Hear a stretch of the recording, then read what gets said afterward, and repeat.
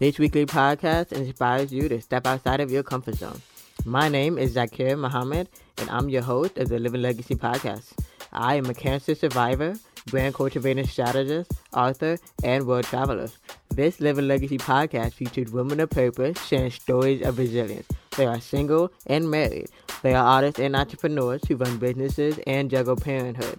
If you are ready to hear interviews about professionalism, entrepreneurship, travel, life, and love, you are in the right place.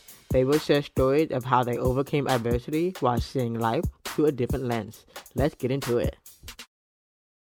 Today is a very good episode. So, as you know, the Living Legacy podcast is all about women of purpose sharing stories of resilience. For the summer, I decided to make it relevant to current events and kind of switch it up a little bit and make it more about Muslim women of purpose sharing stories of adversity.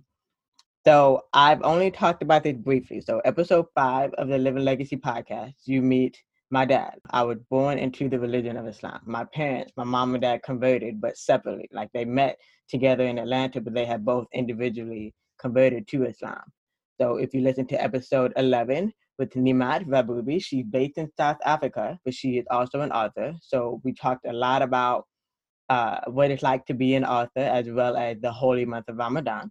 And then episode 20, I got to talk to my childhood best friend, Asia Ali Muhammad. And she is a dietitian and a nutritionist. So we talked about that journey, of course, how close we are, how well we knew each other, as well as her journey for emotional eating and why she chose to be a dietitian and nutritionist. And then last but not least, my mom.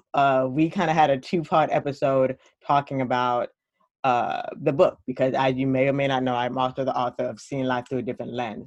So we literally talked about the book. The book had just came out, and we were getting rave reviews, and so we talked about our experiences, some experiences that were not mentioned in the book. But today, I want to. It's not completely going off topic because it's all relevant, but this is going to be a fun conversation. I'm having a conversation with Imani Bashir. She has over 10 years of experience as a writer and a journalist. She started in sports broadcasting, so she studied it at the university. And let me just tell you that she's been on all of the major outlets that you can think of. So look up her name and you will find her on all of the major outlets. So she's a world traveler. It was almost about 10 years ago this year that she literally first started internationally traveling. So since then, she dubs herself as, a world media specialist. So she's also a wife. She's also a mom to a beautiful baby boy. She's also the author of a children's coloring book.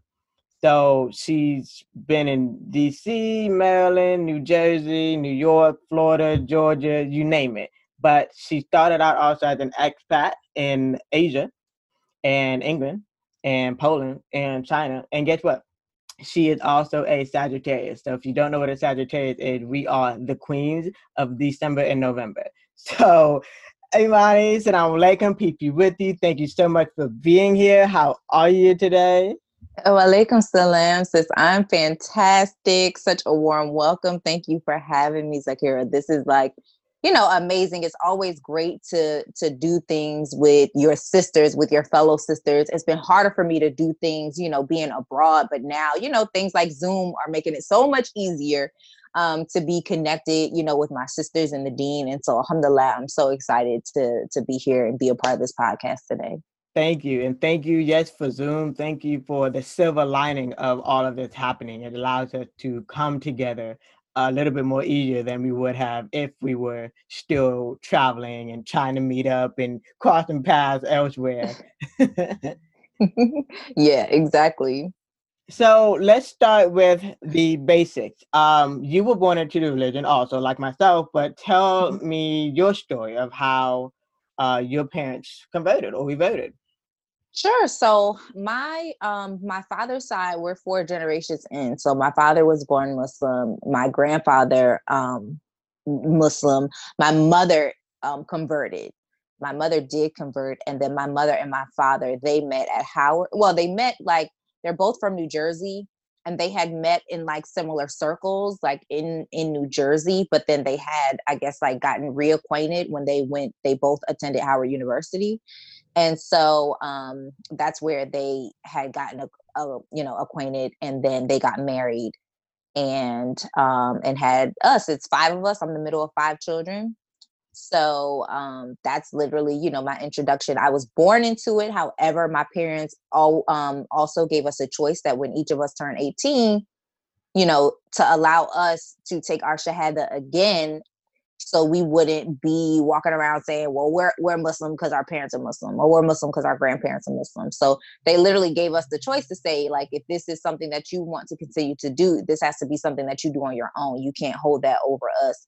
So that was something that we also had to decide for ourselves coming into young adulthood, that, we were going to remain Muslim because this was the way of life that we decided, not just the way of life that we grew up in. So that's pretty much where my beginning came as far as like being Muslim.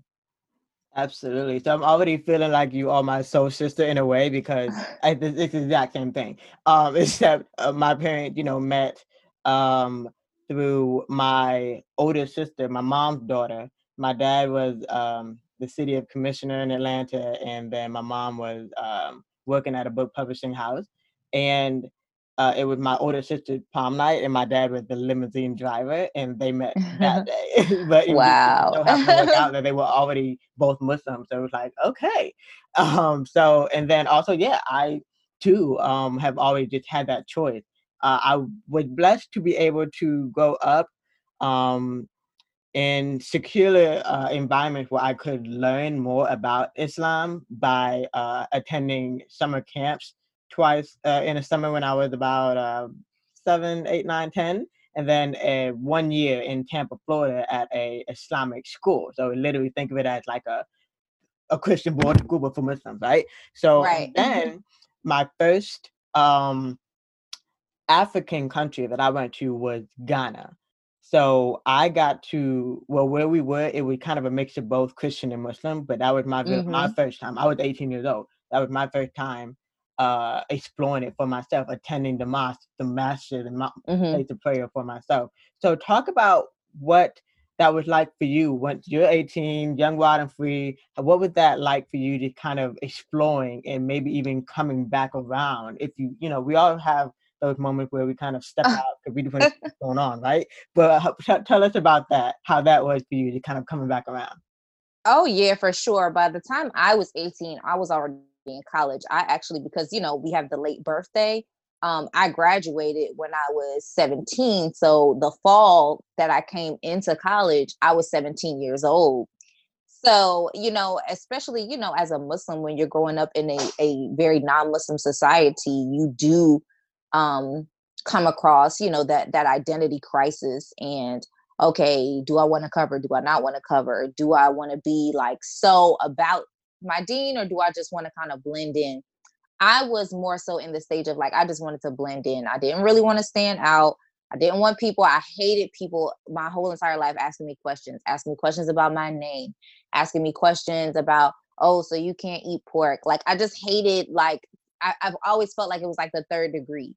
Like, you got to answer all these questions, to back your identity, where it's like the Britneys and the Ashleys of the world didn't have to answer any questions about themselves, just me. So I did more, that stage of my life was more about just blending in. Like, I didn't want to rock the boat too much to where, people did know that I was Muslim. When it came to certain things like, drinking or eating pork or whatever, like, people realize, okay, she's not drinking. Well, why are you not drinking? Oh, I'm Muslim. Oh, okay. You're not going to eat pepperoni. No, I can't eat pepperoni. I'm Muslim. So it was just those little things. But no, I didn't cover at that time. When I was 18, I was not trying to cover. I wasn't, looking to do that. And just, figuring it out for myself. The great thing is, like, my dad will always tell me, he would always say and assure, like, you'll get it. Like, right now, it's not like necessity for you to be so, strict in your deen. Like, this is something that you have to grow into. This is something that through experiences, you're going to learn why certain things matter, why certain things are important. And I remember, like, telling him, like, I don't get why, like, we have to cover, like, you know what I'm saying? I don't get it. It doesn't make any sense to me. And so I was allowed, through him, I was allowed that growth in really fully understanding what hijab is, what it means, what, being modest means, as opposed to just doing it just to do it and going through the motions. For me, I was never like the kid that was raised in the masjid. I wasn't like at the masjid for, Friday school and all of that kind of stuff. I did not go to Islamic school. I went to public schools and stuff like that. So it wasn't that I wasn't comfortable in the masjid, but I always felt like the masjid was like the strict place. And that's not the place that I wanted to be. I was like, no, because there's so many rules. Like, you can't do this and you can't do that. And, you can't be loud and you can't have fun. So, you probably wouldn't find me in the masjid unless like it's Eid, unless it's, Ramadan, like those kinds of things. But, I did go through my own self-discovery. And I think all of that like encompassed my Islam, obviously. So everything that I have gone through, whether it was, how I dressed, having my hair out, any of those things, all of it kind of like went back to Islam. Like it kind of like took me back to like, okay, how does this impact me in the hereafter? How does this impact, my greatest purpose in the world? Am I really living up to my fullest potential as a Muslim? Who am I doing this for? Am I just doing this to appease my parents? Am I doing this because, I really feel good about doing this and I feel good about it internally and I feel like Allah will be pleased with that? So there was so many questions in, having to navigate that, to where, eventually I started doing things in smaller doses, covering more, dressing more modestly than I had been, before. And just little things that made me comfortable, not everybody else, but just made me comfortable and was like, okay, I can do this, but I have to do it in stages, but in my time. Absolutely, absolutely. And that's the most important thing of doing it for you. Of course, we later grow to realize that we do it for the sake of Allah subhanahu wa ta'ala, the sake of God. Yes. But it's so easy to get caught up in all the questions of do you ever take it off? I want to see what you look like without it. Is it too hot for you to wear? And then it's like, okay, well, sure, like here you go, there's a face like, yeah, this is me. So, Right. But I want to actually jump back into the community. I do completely understand what you were saying about the community. So it's interesting because I grew up surrounded by a community, but what was interesting to me is in Florida, South Florida, it was okay. I had a bunch of girlfriends that were, we were all the same age, and they were Muslim, right? They were Muslim, but then they never came back around, right? But what was interesting, what I realized though, is had I stayed in South Florida, had I not gone to that Islamic school and been around like a Muslim community, it would have been me too. So Yeah. sometimes our lives just kind of take us on a path to kind of intentionally make it be full circle. So that's an amazing thing. That's an amazing thing. How did you meet your husband? And then how did Islam kind of play in that role? Like, I want to hear that side of the story. So my husband and I actually met in Cairo. So I had moved to Cairo in August of 2015. And then he and I met in March of 2016. And like you said, in the intro, I started my career as a sports broadcaster. And so people kept sending me like this link that the NFL was coming to, it kept saying Africa. So I was assuming like they're going to Ghana, they're going to Nigeria. Like Cairo gives you very Arab world. It doesn't give you very African unless you're like, going to the museums and things like that. So, I clicked the link and then I saw, like one of my favorite players and personalities, Marshawn Lynch, was going to be coming and that they were actually coming to Cairo, Egypt.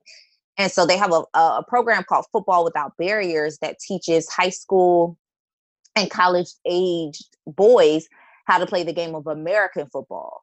So I was like, oh my God, I have to get into this event because, just to be around, sports and to be around, like Americans, I was like, I have to go. So at the time I was teaching English literature for an international school, and I had 10th and 11th grade. So I invited all of my, athletic guys. I'm like, if you guys go, I'll give you extra credit, whatever.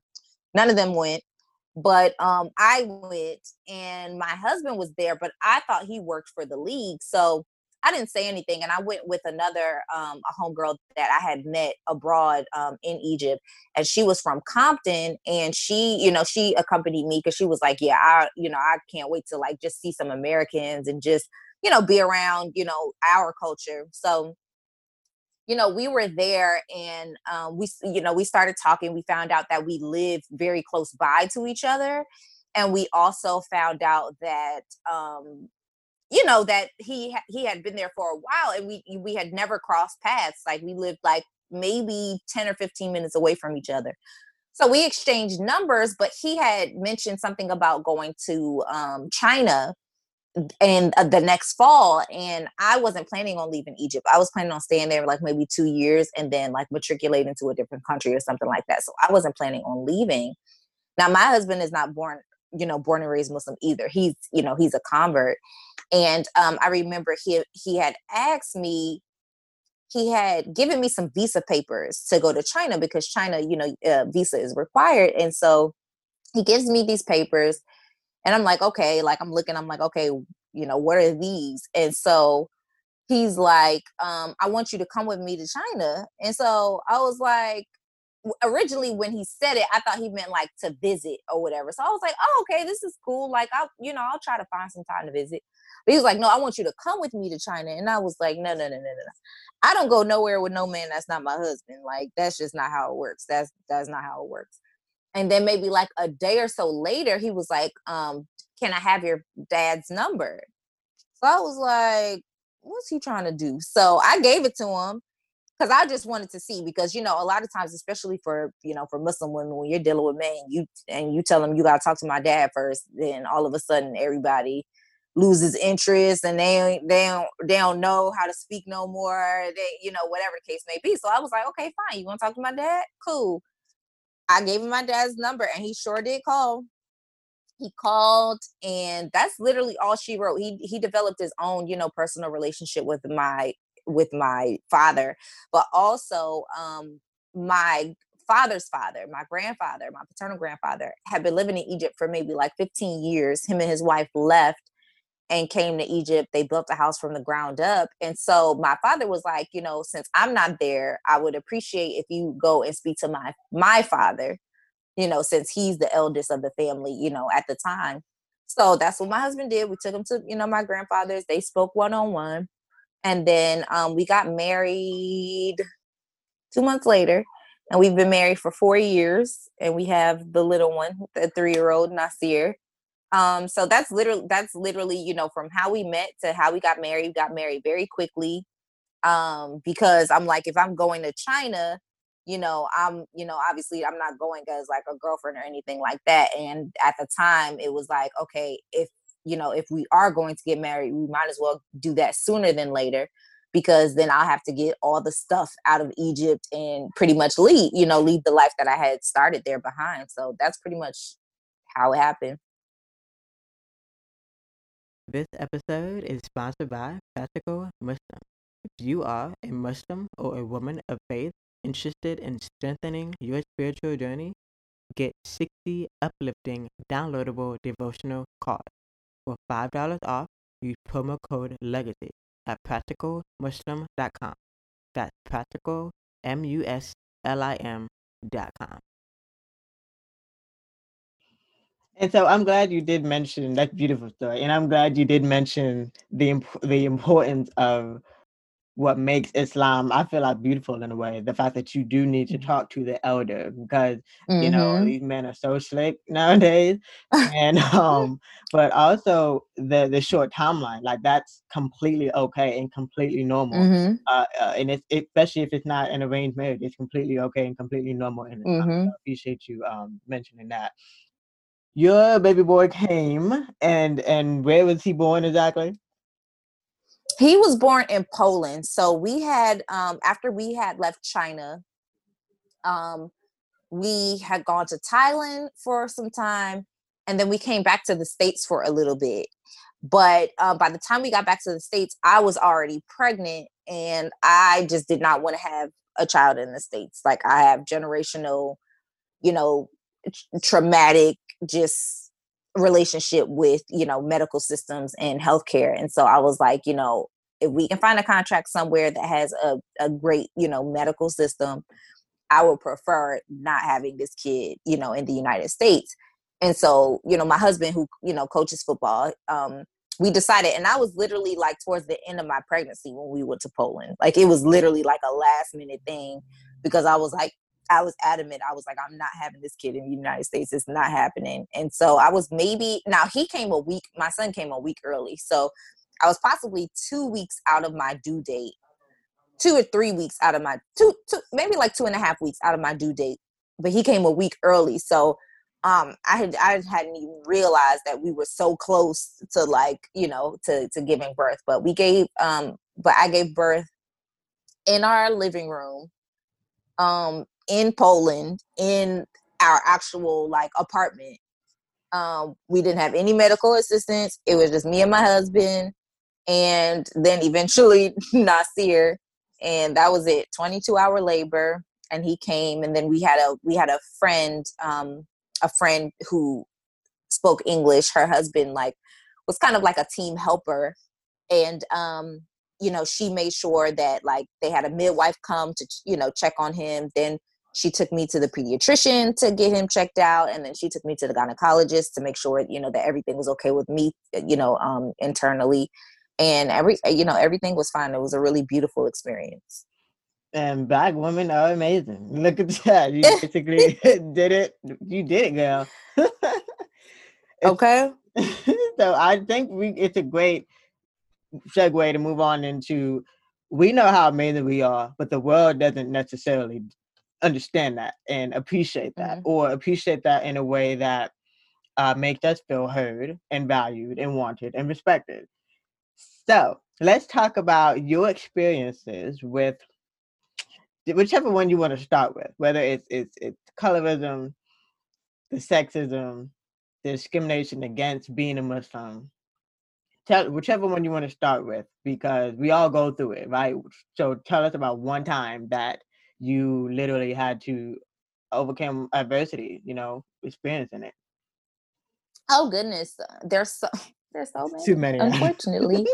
I would say, I said this on a panel yesterday, like, unfortunately, I would say my first experience, especially with, like, anti-Blackness and racism, was within the Muslim community, and within the non-Black Muslim community, whether it was like you giving someone salams and they not respond, or, you going to, like, step in, to pray and, like, stand next to them and they move, so that they don't have to stand next to you. These are things that I remember at a very early age, before any, like, white person, like, overtly said anything out of pocket to me or whatever. It was typically non-Black Muslims in a masjid setting, or, like, just out and about, we're in a store. Oh, you say, oh, salam alaikum, and they just look at you like, those kinds of things. So I had to identify what that was very early. I have a very pro-Black father. So, we knew about these things. It wasn't like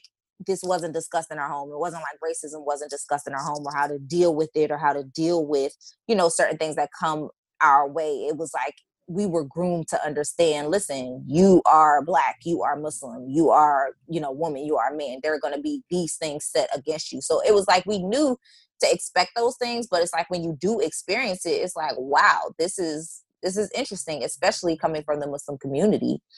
I would say I have not, to my knowledge, experienced what is considered colorism. I'm technically on a lighter spectrum of Black women. So I don't feel like I've ever had to encounter something like that. I do have an older sister who is darker than I am. My father's darker than I am. So I know my older sister has dealt with instances of colorism, but I have not. As far as sexism, I don't know. In the I industry, know that I've the in the industry, in the broadcast industry, absolutely. Now, the beauty was that the men that I did work with were much older and much seasoned in the game. And so they were more interested in teaching me than taking opportunities away from me. I think more so the sexism came like when in the midst of me doing my job, like people not like making a way for me to do my interviews, or like, you know, a coach that is like, okay, well, I just don't want to, you know, talk right now, or whatever, which is like protocol. Like they know that when they're coming off that field or when they're coming off that court, typically there's going to be a reporter on the sideline asking you 2 quick questions, and then you can go about your way. As far as, you know, my writing career, now it is widely known that white men get paid more than any writers. That's in every industry. White men get paid more in corporate America. White men get paid more. I mean, actors, you know what I'm saying? Like, it's just, this is just, you know, every single business, every single stride. Unfortunately, when it comes to, you know, writing, it's like, you don't know until after the fact. You don't know that this person got paid this much substantially more until, like, you know, way down the line. Like, nobody's saying that right then and there. Until, like, I remember this past year for 2019 going into 2020, people were doing like a recap of how much they made per article and what publication it was in. And this white guy posted how much he made for the year. He posted which publications he made what. And people were like, what? They paid you what? Like, people were pissed. And we were like, wait a minute, hold up. Because this guy made a lot of money writing very minimal articles.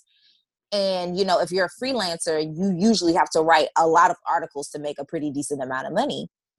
And it was just like, women and women of color, we were just like, wait a minute. Like, who is offering you this? You know, because most of the time, you know, if it's an editor, you have to send them a pitch. If you're a freelancer, you don't just automatically get to write something for a publication. Like, you have to send a full pitch saying, this is what I want to write about. This is why it's important. And they get to decide, okay, yes, we're going to go with it or no. And so, you know, a lot of times, you know, we get rejected from the stuff that they get accepted. And, you know, most recently, the New York Times came under heat because they published something that was super problematic, an opinion piece. And the 3 editors that were supposed to have checked it said they didn't really read it. And it was from a white man. And I'm like, that's never happened to me before. I've never had an editor say, oh, no, you need to fix this, fix that. Like, that's always happened. They've always, like, read the piece, edited it down, all of that kind of stuff. So it was just very interesting to see the dynamic. But for me, all of those things, none of those things, I think, really hindered me from continuing to just be who I am and continuing to just show up in my career. With sports broadcasting, like I said, I had so many great older men that have been in the business for like 20 years. I'm only 33. So they've been in the business, you know, practically my whole life. And so they were just looking to show me the ropes as opposed to like try to take anything away from me, and just really see me ascend and see me win. So, you know, when it came to that, and everything that I've done, I've always had that positive to outweigh the negative. I've always had the people that were championing what it is that I was doing, that were saying you did a good job, or this was a great article, or whatever the case may be. And so it balances out when you feel crappy, when, you know, you feel like, okay, race is an issue, or your sex or your gender is an issue. So that's always been the biggest thing for me, is having that balance of the positive and the people that are saying, keep going, keep doing it. You know, you're doing a great job. We value what it is that you do. And that's what continues to, like, pretty much put the gas in the car for me to go.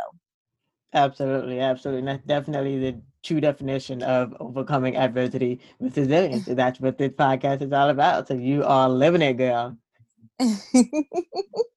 So I definitely wanted to tap in on that. I mean, the first thing that comes to my mind is totally agreeing on everything you say about the sexism and the pay equality gap. It's huge. That's the biggest reason why I started my marketing agency, especially after being in the entertainment industry as mainly an event photographer, and there's some, unfortunately, it's even with the same ethnicities of, if you are a man, even a man of color, you get to a certain, that you get like a certain line on the red carpet, so you get to the top of the line because you are either a man, or if you're not black, depending on if you're not a woman, like that's the thing that was just killing me about being in the entertainment industry. And you would think that we're all one, right? Because that's the way I grew up seeing us. Like, we are all one. It doesn't matter the fact that I am lighter than everybody else. The fact that I do look so white and so yellow does not mean that I see myself higher than you. That does not mean that I'm any less than, so that's right. the thing I grew up with. And of course, also the struggle of people not knowing what to make of me because of my skin tone, because maybe of the so-called accent people think I have, that in the Muslim community, that was really my first experience of discrimination as well. I really related to, we're supposed to, when you pray together, you're supposed to literally pray together, arm in arm, foot by foot, shoulder to shoulder. Right. But if you are praying next to someone who, let's just say that they don't know they are black too, from the Middle East, right? Right. You're next to them, and there's a gap. I'm trying to get my good deed and to keep on moving over. And I'm like, what kind of game are we playing here? So yeah, I've related to that. I've definitely related to that, and definitely related to being, I'm so used to being one of few of either African American, either woman, either Muslim. So yeah, girl, it's a challenge. It's a challenge. So I want to end this conversation. I want to definitely make sure that we can put in the notes in the comments of where we can continue to follow your conversation on the web. First, what can non-Black Muslim, what can non-Black people do to educate themselves in this moment? There's so many things. I know that, as I've been speaking this week, I know that there are a lot of Black people who are tired. And I think one is to acknowledge that Black people are tired. And we're tired because this is an experience that we've had to live, that because others haven't had to live, they've kind of put themselves in a bubble to not have to deal with what it is that's going on. And so, number one, you have to acknowledge that you have privileges, right? You have to acknowledge that somewhere along the way, there is something that is afforded to you that's not afforded to somebody else. And those privileges can be race. Those privileges can be ableism and your physical ability. Those things can be gender. These are all privileges depending on what's more accessible to you than other people. Those things have to be acknowledged, right? And then once you acknowledge those, okay, I have privileges, which means that there's something that I can do that others can't, or that means that I'm in a group of people of haves, and that means there's going to be some have-nots. So let's take a look at the have-nots. Learn about the have-nots. Learn about what the have-nots are going through. Learn about why the have-nots don't have what it is that they need. Why it is that you have Whole Foods and Trader Joe's in your community, but I have liquor store, fried chicken, McDonald's in my neighborhood. Learn about why, systemically people have been oppressed. Learn about the criminal justice system. These aren't things that you're going to be able to learn overnight, but brilliantly, there's so many things that you can watch. There's 13th that talks about the 13th Amendment. You can watch that on Netflix. You can watch To Kill a Mockingbird. It's an old movie. It came out in the 60s, but it's still relevant to a Black man being falsely accused of something very similar to Emmett Till, very similar to the Scottsboro Boys. He was falsely accused of raping a white woman, and he didn't do it. And you can watch that. You can watch When They See Us. This came out in 2019. A brilliant movie. It's on Netflix. There's so many things that you can watch. There's so many things that you can read, especially if you're a Muslim. Allah told the Prophet Muhammad sallallahu alaihi wasallam, Iqra. That was the first thing that he told him. Before he could know anything, before he could go out and speak about anything, before he could tell anybody the word of Allah, he had to learn first before he could implement. You have to learn and then implement. So that is my biggest thing for any non-Black person. that is possibly listening, that wants to ally themselves or feel like they want to help in some way, make sure you learn first, and then make sure you put your money where your mouth is. Not everybody is going to be on the front lines. Not everybody's supposed to be on the front lines. Not everybody's supposed to protest. I am an advocate for protesting. I am a protester, but now I have a 3-year-old son. So what can I do instead?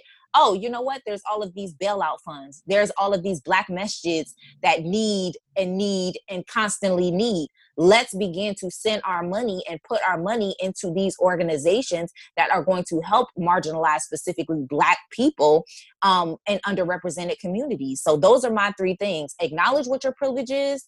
Once you've acknowledged that, learn, read a book, read a movie, whatever the case may be. Talk to friends who are willing to help you learn and give you tools on what it is that you can read and watch, and then implement it. Put your money where your mouth is.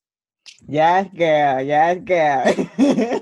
Love that. Now, I definitely, if I was not already following you on the web, where can I find you everywhere?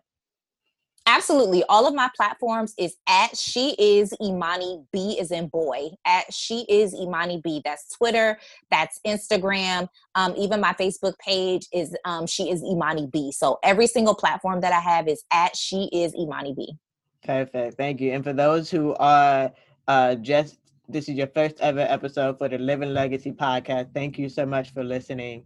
Thank you so much for watching. And please continue to let us know in the comments, in the review, what your favorite part was of the episode, what you love about the episode, and also follow us and continue the conversation on social media at Living Legacy Podcast on Facebook and Instagram. Assalamu alaikum wa rahmatullahi wa barakatuh. Wa alaikum salam wa rahmatullah. Thank you so much, sis. I really appreciate it. Thank you for listening to the Living Legacy Podcast. Be sure to subscribe, follow, and download so you don't miss the next episode. If you want to learn more, you can visit ZakirahNayar.com. That's ZakirahNayar.com. Do you have any suggestions on a topic you want to be talked about? Send me an email or leave them in a review. If you love this episode, be sure to share it with your friends.